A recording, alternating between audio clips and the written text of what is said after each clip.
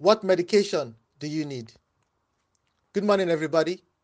Today is Sunday, the 28th of June, 2020. My name is Reverend David Ibiayo, and these are my thoughts. Have you ever said the following to anyone? Can you please get me a glass of water? I need to use my medication. For some people, they are happy to continue using their medication. For some, now and again, they feel tired of taking their medication. And for some, they just feel that they've had enough with taking their medication. They complain that they have been taking it for too long. But we all know that it is wise for people to consult their doctors before they discontinue any medication they might be on. As we journey through life, we will be faced with challenges that will trouble the mind, so we have to find a way to handle them. Jesus Christ knew that his disciples will face challenges, so he prepared them in advance. In John chapter 16, verse 33, he said to them, I have told you these things so that in me you may have peace. In this world you will have trouble, but take heart, I have overcome the world. We fare better if we know beforehand how to handle ourselves before we are faced with a challenge or trouble, than looking for a solution when we find ourselves in the middle of a challenge or are troubled.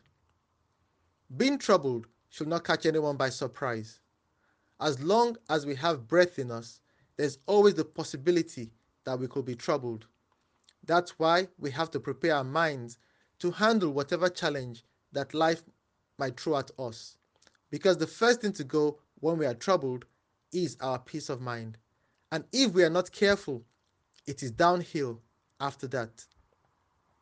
In John chapter 14, verse 27, Jesus Christ said, Peace I leave with you, my peace I give you.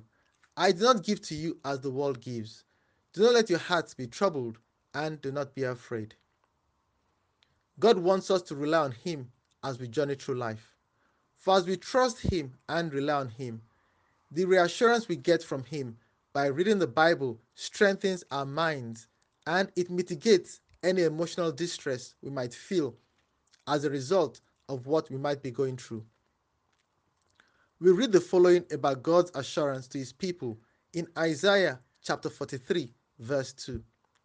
When you pass through the waters, I will be with you. And when you pass through the rivers, they will not sweep over you. When you walk through fire, you will not be burned. The flames will not set you ablaze. Having listened to me this far, I now recommend the following medication for you: prayer and Bible reading. For if you persist in your daily prayer and continue to read your Bible constantly, you will not be overcome by a challenge or trouble when they show up in your life. For we know life is not always plain sailing. There is an account in Mark chapter 4, verse 37 to 41 of Jesus and his disciples in a boat, and there was a storm. And the disciples were afraid, but Jesus was asleep. It reads like this: A furious squall came up, and the waves broke over the boat, so that it was nearly swamped.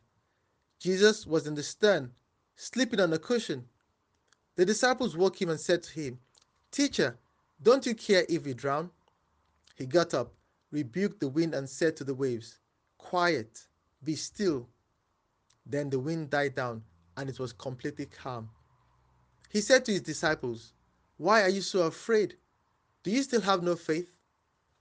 They were terrified and asked each other, Who is this? Even the wind and the waves obey him. Jesus said, Quiet, be still, and there was calm.